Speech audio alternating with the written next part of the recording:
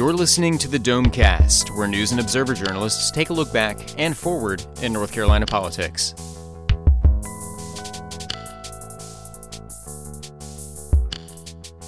Hello and welcome to Domecast. I'm Jordan Schrader of the News and Observer, hosting this week, and here with me are Will Doran, also of the NNO, Lauren Horsch of the North Carolina Insider, and Colin Campbell of the NC Insider. This week we got some new budget forecasts from Governor Cooper's office, and Cooper launched some attacks on the tax cuts that are scheduled to happen in North Carolina. We found out about a candidate who has an unusual living situation as he runs for office in North Carolina's new maps. We also found out about an attempt to hack North Carolina's election website. And there's a potential do-over in another election in the town of Sharpsburg. So we'll talk about all that, but let's start with the budget forecast and economic forecast. You guys, all three of you were there. So this was Governor Roy Cooper's budget director explaining kind of what the revenue picture and spending picture looks like ahead of the short session that'll start in May. So, Will, what was his bottom line?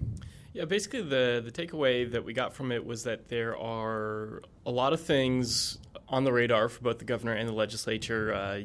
Hurricane Matthew recovery efforts, prison safety reform, tackling the opioid epidemic, possibly considering additional raises for teachers and other state employees. Just kind of a long laundry list of, the usual suspects. And, that kind of stuff isn't free. It's going to add up to, hundreds of millions of dollars if, our leaders here decide they want to tackle all of that. And then at the same time, Charlie Perusi, his budget director, also said that we are about $91 million short of our revenue target so far this year. And obviously the year's not over yet, and, the budget isn't going to be it's not going to go in place until July, so there's still, plenty of time for the state to make up its revenue. But at the moment, it appears that we are kind of lagging behind a little bit. So that was the big takeaway I got. I don't know what Colin or Lauren thought. It was sort of laying the political groundwork for the kind of messaging we're going to see out of the governor's office going into budget season. And that's basically that the tax cuts that Republicans approved in the last year or two are bad and are starving the state of much-needed revenue, and therefore it's going to be harder to fund these, what I guess Perusi was referring to as a structural deficit, where the revenues don't necessarily match up to the amount of spending once you factor in inflation and some other needs that were laid out during that process. I should note that the Republicans' response is that we've been fine so far with these tax cuts, and revenues come in ahead of us expected, possibly because that somehow stimulated the business climate in the process of lowering taxes, and there's not a need to worry about having to make big budget cuts in a result of the way these tax cuts have gone down. So that's definitely going to be the fight between the two branches of government as we go into budget season. We heard similar things last year. We'll hear them again this year. So amid all these federal tax cuts, people may have forgotten what the legislature did to cut taxes in North Carolina. So what's coming in terms of a tax cut here? Yeah, so it takes effect in 2019, I believe. The corporate rate drops fairly substantially. I knew the percentage off the top of my head. I'd be better off than I am. And then the personal income tax goes from 5.499% to, I think, 5.25%, I believe is the number. Correct. Yeah. So pretty big changes in taxes on the horizon, and it's unlikely the Republicans are going to decide they don't want to do that. It's already set in stone that they're doing it, but Cooper is going to be pushing them to perhaps repeal the tax cuts. Yeah, well, and, there's plenty of ways of looking at that. Cooper's office says, without these tax cuts that they've put in place since 2013, the state would have an extra $3 billion to work with. And Republicans say, well, that's $3 billion more in the pockets of people and businesses here in the state. So I think we're probably going to it's going to be like a ping pong match of these claims just going back and forth. And then the numbers that are shown off at these things always differ. the Cooper budget folks were giving us the numbers with inflation, I think, factored into them as you compared spending on things like education and tuition over the past few years since Republicans took charge. Republicans will run the numbers slightly differently in a way that makes it look like there has been more significant increases in education spending and stuff like that. So, everybody can massage the numbers to make their point, and we'll continue to see that going forward. And Republicans have been saying that their tax cuts are to credit for the surpluses that we've been seeing. The numbers have been running ahead of projections, but any idea what changed, why now we're seeing them come behind projections? Well, this is interesting. The way the budget year tends to run, we've seen minor deficits before based on projections in the first half of the year, and then they tend to kind of catch up as you get closer to the end of the fiscal year. I mean, there's no way to know for sure if that'll happen again this year, but that's sort of been the pattern the last couple of years, particularly when what was showing up as a potential deficit was a relatively small one, and that's what we've been seeing in the projections so far this year. So it's entirely possible that could be the case again. But, of course, that all depends on the economy continuing to grow. At some point, the economy slows down, then things come in well behind what's projected, and the talking points have to change a little bit, I'm sure. Okay. Anything else notable? Did Perusi talk about sort of what's kind of ahead in the economy and what sort of we have to watch out for? He made a couple of interesting points about the broader state economy. Something that I didn't realize was that they were talking about employment numbers in various parts of the state, and as probably everyone knows, Wake County, Durham County are just exploding with jobs right now. But if you look at a place like Rocky Mount or Goldsboro, there's actually fewer jobs in those cities now, today in 2016, 2017, than there were at the height of the Great Recession. Just industry has not rebounded. People have continued leaving, moving away from those places. And they had a county by county map of, projected population growth over the next few years for the whole state. And, if you look at basically all of eastern North Carolina, except for a few of the coastal communities around, Wilmington and the Outer Banks, basically everything inland, it doesn't look great for the next decade or so in terms of population growth. Really, a lot of places facing a population decline. And then, obviously places like Triangle, Charlotte. Yeah, it was just staggering to me how much of the wage growth has been focused in the Triangle area and in the Mecklenburg County area, that even I always kind of assumed anything urban, so including the Triad, would be doing relatively well since the recession. And the Triad's numbers were sharply lower than I would have guessed based on some of those wage growth projections. But it really it comes down to the differing pictures that each political party is painting in the state. The Republicans are looking at all these rankings of great best places to grow your business and some of the corporate relocations we've seen recently and saying, look, our policies are working, the economy is growing, everybody's doing great. And the Cooper people are pointing out the massive disparities in population growth, wage growth, job growth between the more prosperous parts of North Carolina and the ones that really are doing worse than they did pre-recession.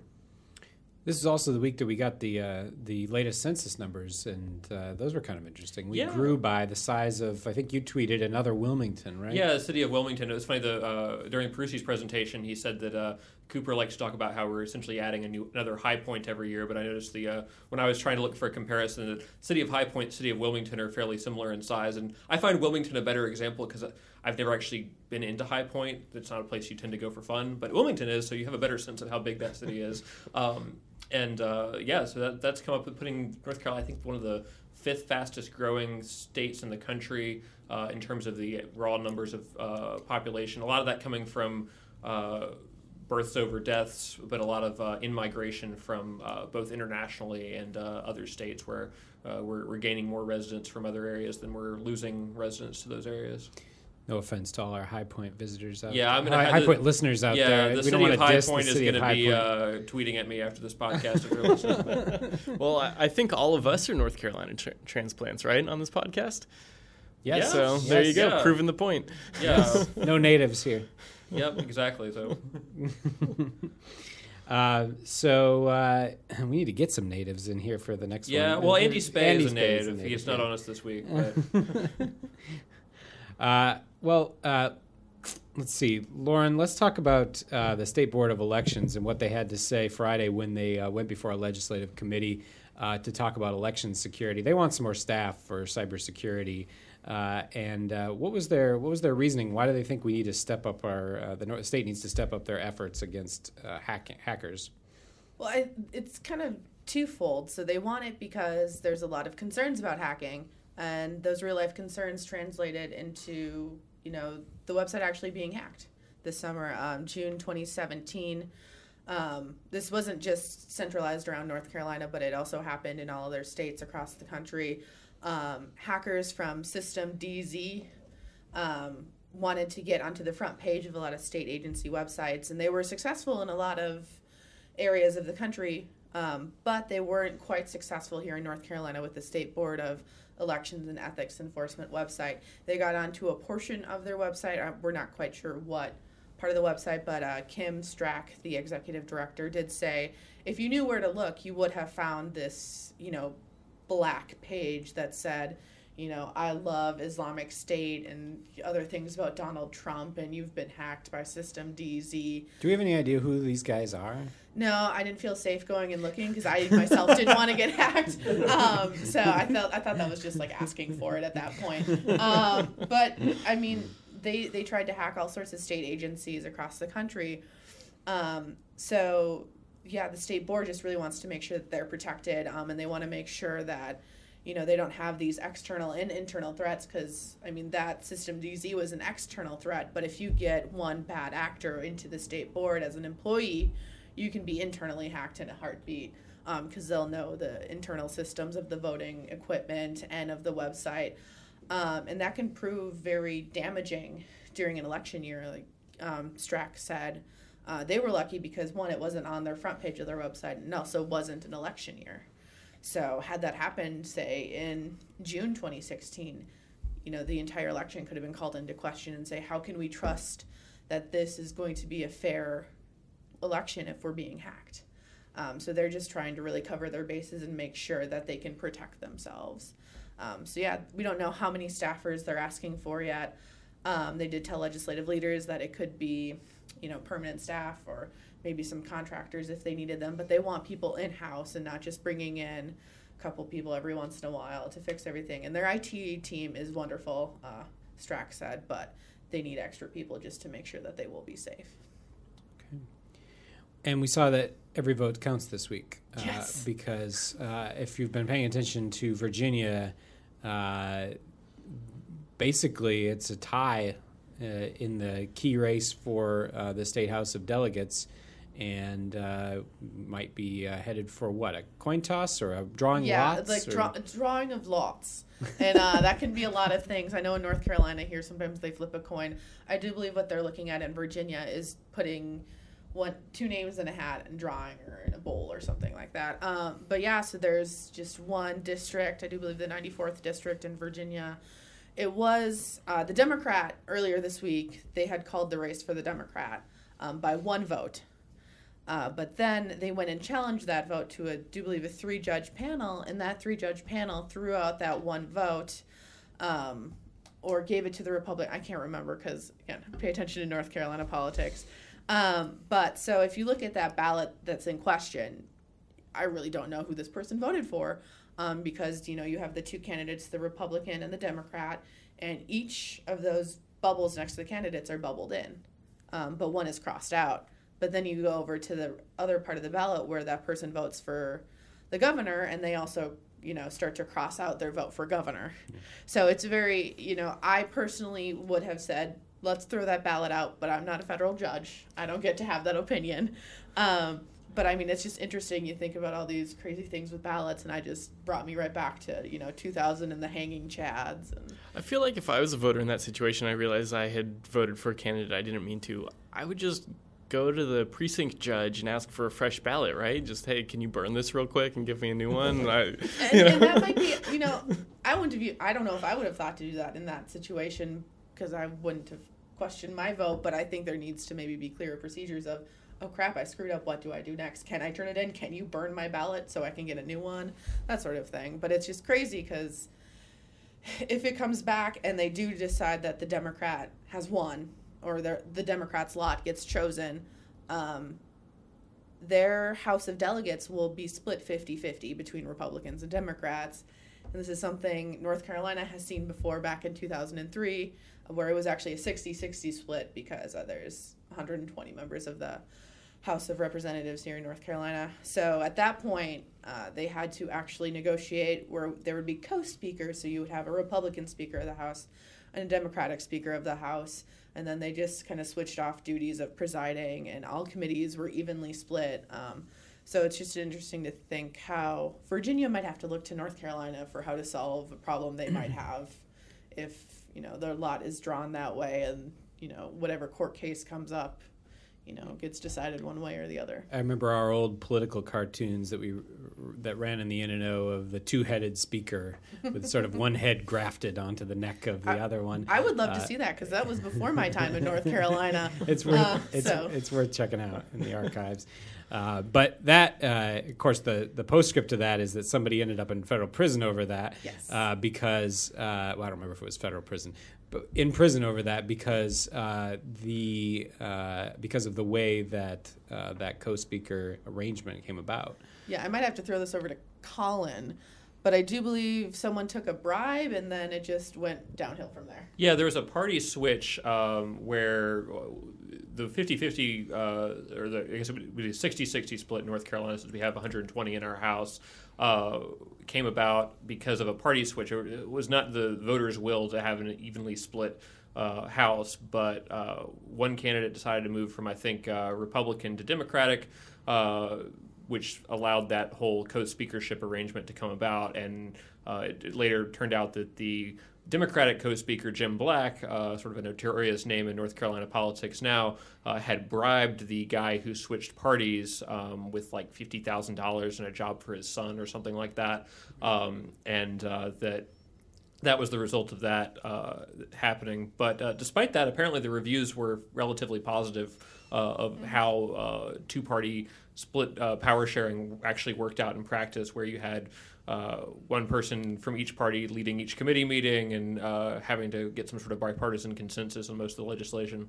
Was that the bribe that happened in the IHOP bathroom? That might have been a different one, because I know there was also something. There was also the chiropractors. Yeah, too. the chiropractors or the eye doctors. No, it was the chiropractor. Oh yeah, there was industries involved there. Jim Black was a. Jim Black was, I think, an eye doctor. He was an eye doctor, and it was the chiropractors. Maybe before my time, so I don't want to get too deep into the history there, other than Jim Black had interesting ways of doing business. Yes. Nothing good happens in an IHOP bathroom. What were they thinking? Yeah. I've worked in all-night breakfast restaurants. Just, no. Okay. Yeah. I mean, if I were going to, pass a bribe, I don't know if that would be my chosen location. I don't know what my chosen location would be, but that wouldn't occur to me to go to an IHOP bathroom. You wouldn't do it is the right answer. Yeah. All right. Well, we'll hope that the Virginia situation doesn't end up with anything like that. Colin, you were speaking of close elections in Sharpsburg, where you would maybe expect a close election because it's a very small town. It is not only a close election, but possibly an election do-over. Tell us about what happened in that Wilson County town. Yeah, so this is a town, this is sort of a unique town in that Sharpsburg, while it only has about 1,000 people in it, is split between 3 different counties. And in some of the parts, you have to leave town to go vote because that county's polling place is not actually in Sharpsburg. So for the section of the town that's in Wilson County, they had to drive about 6 miles south to Elm City to vote. And a lot of the folks apparently in that area didn't have transportation, so it was a hassle they had to organize when they were going to go vote. So anyway, they get down there, find out that they'd only printed just a handful of votes in a precinct where there's about 200 registered voters. So apparently the elections board had screwed up their calculations of how many ballots they were going to need. End result is that they don't have ballots for 2.5 hours. So you get there and you find out you can either wait a couple hours to vote or you can go and come back. But the problem was a lot of people weren't able to go and come back. A lot of times when this happens, voting hours are extended because there's no state board of election to extend voting hours. That didn't happen in this case. So the losing mayoral candidate lost by only a few votes. He's African American. A lot of his supporters evidently were, and they were a lot in this particular district. So he made the case that this could have impacted the state of the election. He wanted a new election. He's got help from the Southern Coalition for Social Justice, which of course is a group active in a lot of voting rights cases. They're involved in some of the redistricting cases. They decided to jump into this case and give this guy legal representation. So where that stands now is that the Wilson County Board of Elections has held a hearing. They have agreed that their recommendation is that there be a new election held in Sharpsburg, and I believe it would actually affect the entire town, including the parts in other counties that didn't have the ballot irregularity. And normally, again, if we didn't have a vacant state board of elections as a result of the governor suing the legislature over what the state board of elections should look like, the state board of elections could order a new election. Since they don't exist right now, that's most likely going to go into Wake County Superior Court, and a judge is going to determine when and if there is a new election in Sharpsburg. So no word yet on how soon we'll find out about that. Meantime, the current mayor, who won by just a couple of votes, will stay in office and won't be certified for a new term until all this is settled. All right. And you kind of spent the week covering odd election news. So yeah, it's my new thing. The other odd election news involves the residency of somebody who's running for the legislature. A.J. Dowd, and I assume that's how you pronounce it, is living in a funeral home. And that has to do with the new maps that have been drawn by the special master and the legislature. So explain how that works. So this is an interesting case. I've been following a lot of the candidate filings. While the filing period for legislative races is until February, a lot of folks are setting up their campaign committees so they can start fundraising. We've been trying to keep tabs on that to get a sense for what the election landscape is going to look like. And so because of the redistricting process, there's been a few incumbents that have been double bunked, and then there's a few sort of newly created districts where there's no incumbent, it's wide open. And one of those is a district that consists of Iredell and Gadsden counties, just west of Winston-Salem. It's a heavily Republican-leading district, so probably it's going to be a contested Republican primary, and whoever wins that probably gets a seat in the state Senate. And so one of the candidates to file so far is this guy, A.J. Dowd, who's fairly well-known within Republican circles. His campaign website says he's known as Mr. GOP for all of his volunteer work within the party organization. He's known around the state as a Republican candidate for Secretary of State last year. He was in the Republican primary and I believe lost to Michael LaPaglia, who in turn lost to Elaine Marshall. So he's served on like the state lottery commission. So he's fairly prominent in Republican politics. But when he was last on the political scene for his run for Secretary of State, he was listed as a resident of the town of Pilot Mountain, which is in Surrey County, and not in this district. It's actually in Phil Berger's district. And I'm guessing he decided that it would not be very productive for him to run against the powerful Senate leader, but he was interested in a run for Senate. So he's been in the process of moving to Gadsden County for now. He says he's looking for a house in either Yadkin or Iredell and hasn't settled on a location, although he sent me a couple Zillow listings he was looking at when I asked him questions about it. But for now, his voter registration was changed in November to an address in the town of East Bend, which, if you look up, is the address of a funeral home that Mr. Dowd owns in that area. And so I had to approach him and ask, are you indeed living at this address where you're registered to vote? And he said, yes, there's an apartment attached because of the 24/7 type of work that's involved in running a funeral home, and he's going to be there temporarily sort of while he searches for a permanent home that he and his wife plan to permanently live in this particular district. So this is a little bit unusual, but some interesting constitutional issues related to residency. The Constitution of the state says you have to live in a district for a year prior to the election day, which I think arguably looks like Mr. Dowd is probably fine on that count here. But that's apparently waived for this year by the redistricting lawsuit decision because the districts are sort of in flux right now. That's not necessarily going to be in effect for the filing period. So if you haven't already moved to the district you want to run in, you've got a little bit more time, I think, to successfully do that and be a legal candidate of wherever you don't currently live. And so this is a district that doesn't have any incumbent. So far we've got two Republican candidates. There's Dowd and another guy by the name of John Galena, who is a Iraq War veteran, former member of the NC National Guard, who runs a charity that helps veterans find housing. And he lives in Statesville. And while I couldn't get him to make any comment directly about Mr. Dowd's residency situation, Galena did stress that he is born and raised in Iredell County. Okay. All right. And of course, your story about this set off a slew of bad puns on Twitter. The various. I guess some of my favorites were. You think it hurts his chances? Hurts his chances. Someone said they Dowd he actually lives at the residence. So if you look at my tweet about this and just look at the replies, you can read about a dozen or so bad puns related to a funeral director and perhaps add your own. It's all the ones you would think: coffin, morbid. Yeah. So, good stuff. Okay, well, let's take a break and come back with Headliner of the Week. Please stay with us.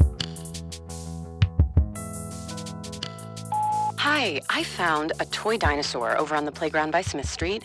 It had this phone number on it, and, well, I just wanted to make sure the dinosaur made it back to its little owner. When I found the little sippy cup, I just had to give you a call. It's for a kid, you know? I know my son gets super attached to the smallest things, even a fire truck, and I'd be happy to drop it off. We'd do anything for kids, yet 1 in 6 children in the U.S. struggle with hunger. Help end childhood hunger near you. Learn how at feedingamerica.org. Brought to you by Feeding America and the Ad Council. And we're back with more Domecast, and now it's time for Headliner of the Week. Will Doran, who's your headliner? I'm going to go with the State Employees Association of North Carolina, SENIC. They got a new executive director this week in Robert Broom. He's a longtime real estate lobbyist who's been all around the Southeast, including here in North Carolina, so a lot of people are probably familiar with his name. And he's worked on political campaigns before. He worked in the Tennessee House of Representatives, a long career in politics, and he is now the man in charge of advocating for the state employees, state retirees in SENIC. So they were excited to get him on, new boss replacing the outgoing director, Mitch Leonard. And then also the president of SENIC, obviously different from the executive director. The president is Stanley Drury. He got named to a new committee that the state has on prison safety reform. That's been a big thing that SENIC has been pushing for ever since we've had the guards killed this year in Bertie and also in the Pasquotank prisons. They've been really, driving a pretty hard line on, improving conditions for the state employees who work in our prisons. And the state is now recognizing that, putting SENIC president on board for that. So we'll see what changes he's able to help make. Okay. There was a previous director of SENIC who left in disgrace, but this one is leaving for retirement, right? I think. Right. Yeah. Mitch Leonard, the guy who's leaving now, he took over for Dana Cope, who resigned, and then very quickly after he resigned, went to prison, following an investigation that really started here at the News and Observer with our former colleague Joe Neff, who got some tips from some people inside of SENIC that Dana Cope had been taking money from the organization and using it to pay for landscaping and manscaping. He got, I think, some eyebrow waxing and things like that. Whoa. That's not okay. Is that? I don't want to go there. If that's the right use for that term, but I don't know. Among other things, I think, there are like the tickets and, fancy clothes, things like that. But in the end, I think it was $500,000 or more. SENIC, denied it. Joe kept reporting it and had all the documents to prove it. They eventually basically admitted that it was true. Then, criminal investigation started, and he is now scheduled to get out of jail in 2020. So I don't know. Maybe Robert Broom will still be the director in 2020, but whoever it is, I doubt it will be Dana Cope. Okay. I guess it's dredging up old scandals week at Domecast. Okay, but then you nominated them for more current reasons. Yeah, and for good SENIC news. SENIC has a new executive director, Robert Broom, putting some of those things behind them. So SENIC in the hat for Headliner of the Week.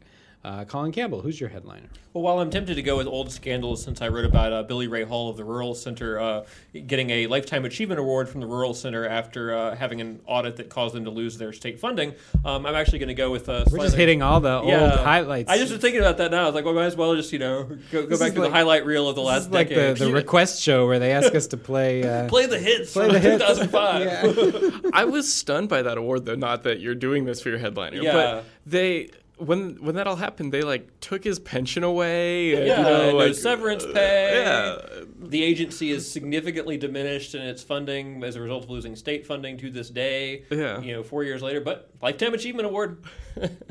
Anyway, turning to my actual headliner of the week, although I guess that could be a contender too, I'm going with the legislative retirement that we learned about this week.